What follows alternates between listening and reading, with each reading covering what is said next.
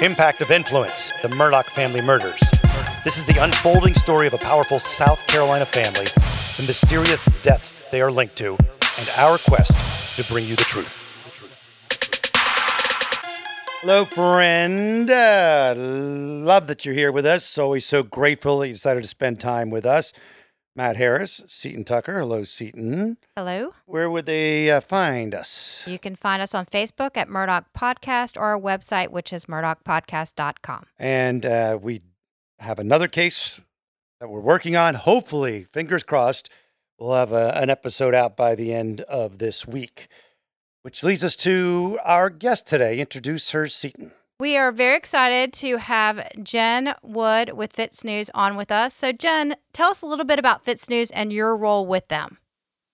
So, Fitz News is an independent news agency based out of Columbia, South Carolina.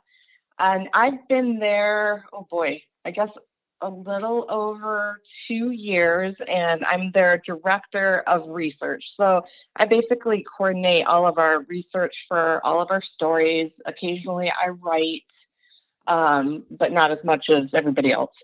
It's totally not my bag. I just like digging and making spreadsheets. We were talking earlier, and your background is as a private investigator. Is that correct? Yep. So my degree's in criminal justice from Michigan State. And after I graduated, I did a lot of work, different jobs, but I've worked in insurance liability claims. And also when I lived in Indianapolis, I was a private investigator for about 7 years. So research is your jam. Yes. Digging deep. Yeah. Dig in the dirt. Yep. I like finding stuff. Yeah. Or maybe you don't, and then you at least found out the truth, right? Sometimes you dig and there's nothing. Exactly. Rule of thumb is I never dig into friends. Yeah. I don't want to know. If you're not going to tell me, I don't want to know. Right. Well, I think we heard that from a few attorneys along the way, that they don't like to represent friends primarily because they like to be paid. Well, if you dig deep enough in anybody's nose, you'll find a booger, is the old saying. Yep, that's true. Let's talk about the FOIA request you did for Alec Murdaugh's jailhouse communications. Why did you decide to do this request? So part of my job is to submit FOIAs, come up with ideas for FOIAs, and then track them, as it goes. We have so many open FOIAs, so we track them. And Will and I were talking, and he was like, I'm kind of curious what kind of messages Alex is getting in jail and who he's calling. And I said, well, we can FOIA for that stuff. And he said, let's do it. So we submitted it shortly after he was sentenced by Judge Newman. We weren't quite sure what we would get back. We just kind of threw everything at the wall and just to see what would stick. And when we got the phone logs and messages back, I sent them to him and I said, you're going to want to read this now. Yeah. When were they sent to Alec? What prison was he in when he was getting these letters? So I think it was after he was sentenced, but while he was still in, the prison where they evaluate them before they determine where they're going to, be incarcerated more permanently. So and we did it from the date of the sentencing to whenever I submitted it. And then, obviously we're going to submit for more because it was interesting to see what he was receiving from people. Yep. Obviously, the ladies that were reaching out to him were really interesting. Some people seem like they were just reaching out because they wanted to offer support in some way, or what were your takeaways? I was surprised at how many different people reached out to him offering support, offering, I don't believe that you're guilty. I'm here if you want to talk. I have heard people question, whether or not they had enough to find him guilty, but, that was up to the jury. The jury did. But the number of people that said, I believe you, I'm here if you want to talk, it shocked me. So about how many letters did he receive in that time? I want to say, let me look. I'm looking at it right now. I want to say like 20, and there were a couple people that sent him multiple messages. Yeah, I wonder if these people are, even the ones that reached out for support, are serial reaching out to support people that constantly reach out to inmates. It did seem like there was at least one who seems like that's kind of the thing that she does. Yeah, there were a couple in there that's kind of the vibe that I got, that this is not new to them. They know the system. And for them to be reaching out so quickly, I mean, you have to get an account to email an inmate, so they must know the process. Oh, good point. Yeah, good point. Because you wouldn't, if you asked me right now, how do I get a hold of a prisoner, I would have no dang idea. No, there's a lot of protocol. I was reading up on it this morning. You have to set up an account, and it's run through a service. I guess that's how they clear who is calling and monitor. Because if they're getting calls saying, "Hey, bring me a gun and help me escape," the jail needs to know about that. Yeah. How about let's talk about the saucy ones. Yeah, the love ones. Nicolette was my favorite by far. I mean, she came in hot and heavy. I think I love you. I think about you every day. I was like, whoa. I mean, that was the first one she sent was, I think I love you. Wow. What else did she say? She said, I swear in my life and on my soul, I'll never say a single word to anyone important or not important. I genuinely care for you. Okay. I mean, that she just came right in and said it. I wonder if these women knew that these communications would potentially become public. I mean, the case in Colorado, the name's failing me, where the woman and their children were just murdered by the husband. They had FOIA the letters that he was getting, and they were released. So I don't think it's like an unprecedented FOIA. It's pretty common. Yeah, that was Chris Watts, I think. Yeah, and he did receive love letters. I don't think it's uncommon, and I think in some way they must know that all of the stuff is public record. When you're in love, the heart says what it wants to say without thinking about that possibility. Exactly. I've seen some people online bothered by the release of these messages, saying that, they feel that this information is private and that even incarcerated people have a basic right to privacy. I know when the phone calls were released, before the trial with family members and Alec, we didn't, play any of them on our show because we felt like maybe it was an invasion of privacy. This feels a little different to me just because it's post-conviction and it's not actual phone calls or messages. But did you receive any backlash on that, Jen? Obviously you get the backlash on social media no matter what you do. Yeah. But, this, I think post-conviction is a lot different than the phone calls and the recordings, which honestly, I'm still surprised that they were released. I mean, to me, they were interesting. They were definitely very informative, but I'm still surprised that those were released via FOIA. But these to me seem a little more, he's in prison, he's convicted. Attorney-client communications are still privileged because I know they're working on an appeal, but to me, these are public record, and there's really nothing in there that, you don't see communications from his family. I don't know if that's because they're not communicating with them, but to me, there was nothing in there questionable. It was just more interesting. I guess the only thing would be that, like, this woman who says she loves Alec may have some sort of mental issue, and now it's out there, and people could go at her about it. That's would be the side, I guess. Yeah, that could be absolutely something, but there's no identifying information. Oh, there's not? On any of these. No, just their names. You don't even get their last names unless they write them in the text. And even there's one, hey, Mr. Murdoch, my name is Brittany, and her last name's redacted, and where she's from is redacted. All right, okay. I didn't know that. Yeah. I'm going to fess up. I did look on social media and see if I could locate any of these ladies just out of genuine curiosity. Maybe that's wrong. But all you have is their name and their state or something. Yeah. Their name, their state, and their last initial, the first letter of their last names. Gotcha. I did look up Lacey. Was it Lacey K? I tried to find Yes. her. If you're listening, Lacey K, we'd love to talk to you and just hear a little bit about your motivation Yeah. to talk. And when we had Jay Bender on our podcast in the past, he felt like the jailhouse tapes were fair game. He thinks everything should be Oh, yeah. available to the public. Yeah, I mean, I understood the backlash that we got on those. I mean, I can always see both sides of, I can see both points of view on that. But, as a media organization, our goal is to get information and release it.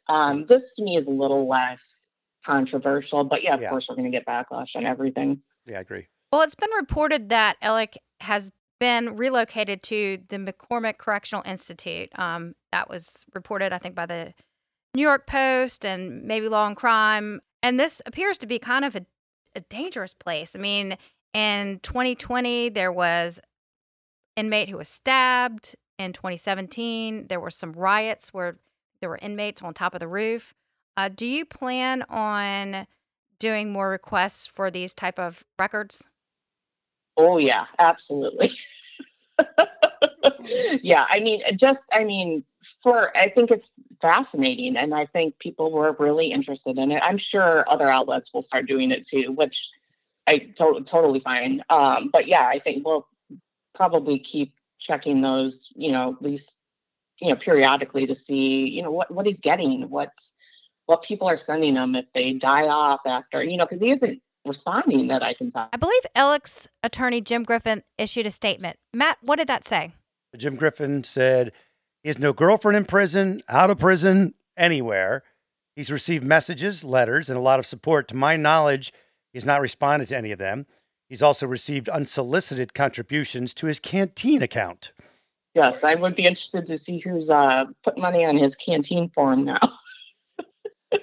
His purchases on his Canteen was another interesting FOIA. That was great FOIA. I thought it was fascinating. Yeah, it is. It does feel a little bit voyeuristic, but it was nonetheless interesting. Oh, Dwayne wants to know what he bought. So when he was in jail, he bought, I remember he bought the hot beef sticks. He really liked those. The ramen noodles are a big thing. Oh, yeah. You can buy clothing, extra sets of clothing. He bought that. There was some kind of like chip mix they really only make them for prison, that he bought a lot of those. It was basic stuff, but it was just interesting to see what he was spending that money on. When we interviewed Jim Griffin, he said that Alec really had not seen his family members since he was incarcerated in the fall. I wonder what the visitation is like in the McCormick facility. Do you have any idea? I think you have to register to visit them. I don't know what the frequency is for visitors. I do know that they do have, in the South Carolina correctional facilities, they have access to inmate tablets. They're very locked down, but they're allowed to use the messaging system, which those messages from, the ones we FOIA'd came through that. They have limited ability to research, so they can, if they're working on their appeal, they can do that. They do all their phone calls via that tablet. And then they also use it as, if they get in trouble, they take it away for 30, 60, or 90 days. That's what I do with my kids. It's nice to have that tablet. So I was like, oh, okay. Yeah. Well, before we let you go, I want to talk a little bit about your big interview you had this week with Steve Peterson, who is a private investigator who does work with Andy Savage, who represented Sandy Smith, Stephen Smith's mother, for a brief period of time. What were your biggest takeaways with this interview? I thought it was interesting listening to, first of all, listening to his investigative process. I know he used to be a DEA agent and was working in the capacity of a private investigator. And just hearing, he was boots on the ground with this. He was out there knocking on doors, doing the, questioning of the people that had come up in that incident report. He was, relaying information back to law enforcement. I think I mean, I thought it was just interesting listening to all the work that he had done and what he had gathered, how he relayed that to the SLED investigation team. To me, the most interesting thing that I thought the iPad was fascinating. I don't know what you guys thought, but, the fact that he found out that these PIs had gone to Sandy and told them they were looking at Stephen's murder and asked for the iPad, and she gave it to them, grateful for help. And it was destroyed when SLED went and did a search warrant for it. Unbelievable. We actually got a question on our Facebook page, Murdaugh Podcast, this week about that. And I think a lot of people seem to be confused about this iPad, thinking that he is the person who took the iPad. But listening to the interview, it does not sound like he was. My understanding is that the private investigators were working. Somehow they were connected to a man named Greg Roman, and he was writing articles on the Murdaugh case. And I don't know, if they were hired by him or if they were tied to Greg Parker. But it definitely wasn't tied to Andy Savage or Steve Peterson. Steve Peterson just, had asked about the iPad, and Sandy told him what happened, and he tracked it down and provided that information to SLED so that they could go obtain it from them. Because the rumor for a while was that law enforcement of some kind, FBI or somebody, had lost the iPad, and then eventually found out that it was, what did he call him? Daryl and his other brother Daryl from Daryl and Daryl. Yeah, that's Daryl, yeah. That had taken it. But they, I was on Nancy Grace with Eric Bland, and Eric Bland did confirm that SLED does have the iPad, and they are working on getting the information off of it. Okay. They also have Stephen's phone, and that was successfully opened, and they were able to download all of the information off of that. Well, we've learned from the Murdaugh thing, try the birth date. Yeah, that's a good way. Because if Paul's phone took forever to open, they didn't think, maybe I should try his birthday. Well, another big takeaway I had by listening to the interview was that it doesn't appear that the Murdaughs have any direct connection to the murder of Stephen Smith. Right. And that, I still don't know the source of that rumor. I have a lot of friends in Hampton, and they said that the rumor mill there is crazy. Most of the time it's fairly accurate, but from what Steve Peterson was telling Will, it sounds like Buster and Paul were both confirmed to be out of the county that night that Stephen Smith was murdered. Wow. People may not want to hear it, but that's what he found. He has no reason to lie about it. Well, and I like what right. your boss, Will, has said. His job is to find the truth wherever it takes him. Right. And, I think I don't want to speak for Sandy because, she's a grieving mom, and it's hard for me to put myself in her shoes. But I think she just wants answers. She wants to know what happened that night. No matter what happened, he was murdered. He was a victim of homicide, whether it was vehicular or, some other manner. I think she wants to know what happened to him. She said that all along, that she wants to know the truth, whatever that may be. Yep.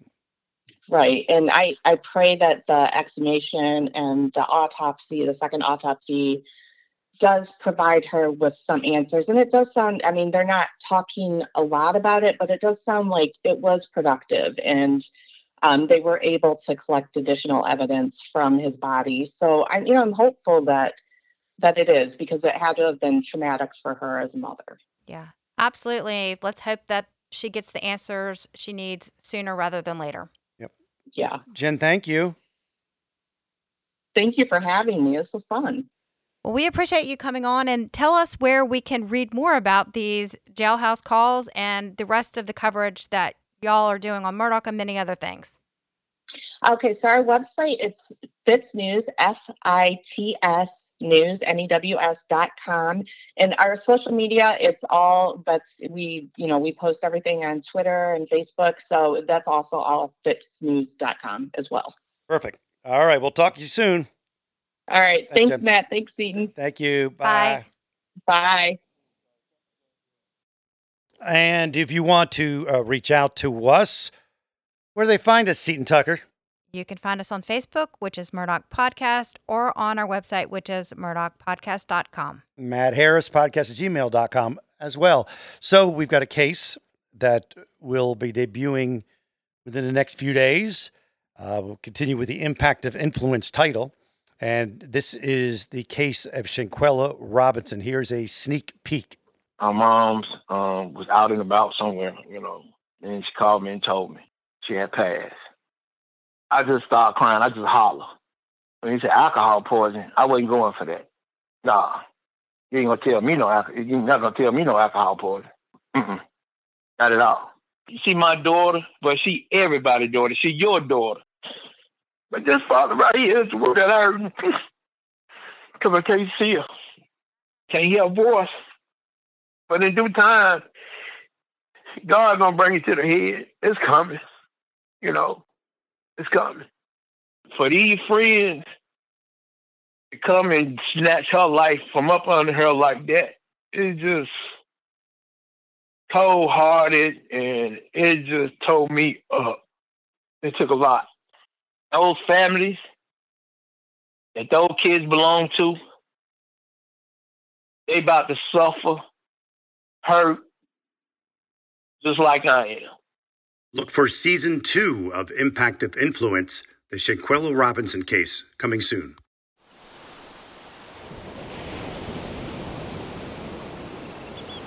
Did you guys hear about that couple that went on vacation and one spouse murdered the other?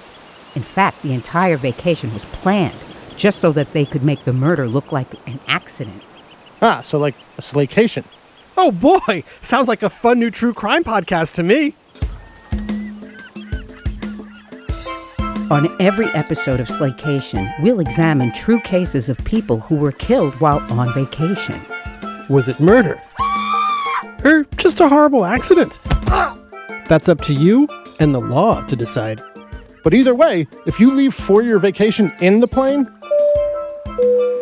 and come home under the plane, you've definitely gone on a slaycation. Join us every week for a fascinating new episode. 911, what's your emergency? But make sure to pack your body bags, because getting away can be murder. This is Slaycation.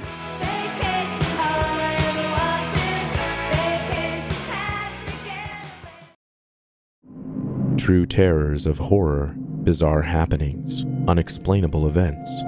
On our podcast, Disturbed, terror takes center stage. Each episode is a journey into the darkest corners of human existence, delving into bone-chilling tales of kidnappings, serial killers, maniacs, and the very essence of your worst nightmares coming to life on this weekly true horror show. Disturbed is not for the faint of heart. It's an exploration of real, unadulterated horror sourced from everyday people. Each episode is a descent into the macabre, where we narrate stories that will leave you on the edge of your seat and crawling in your skin.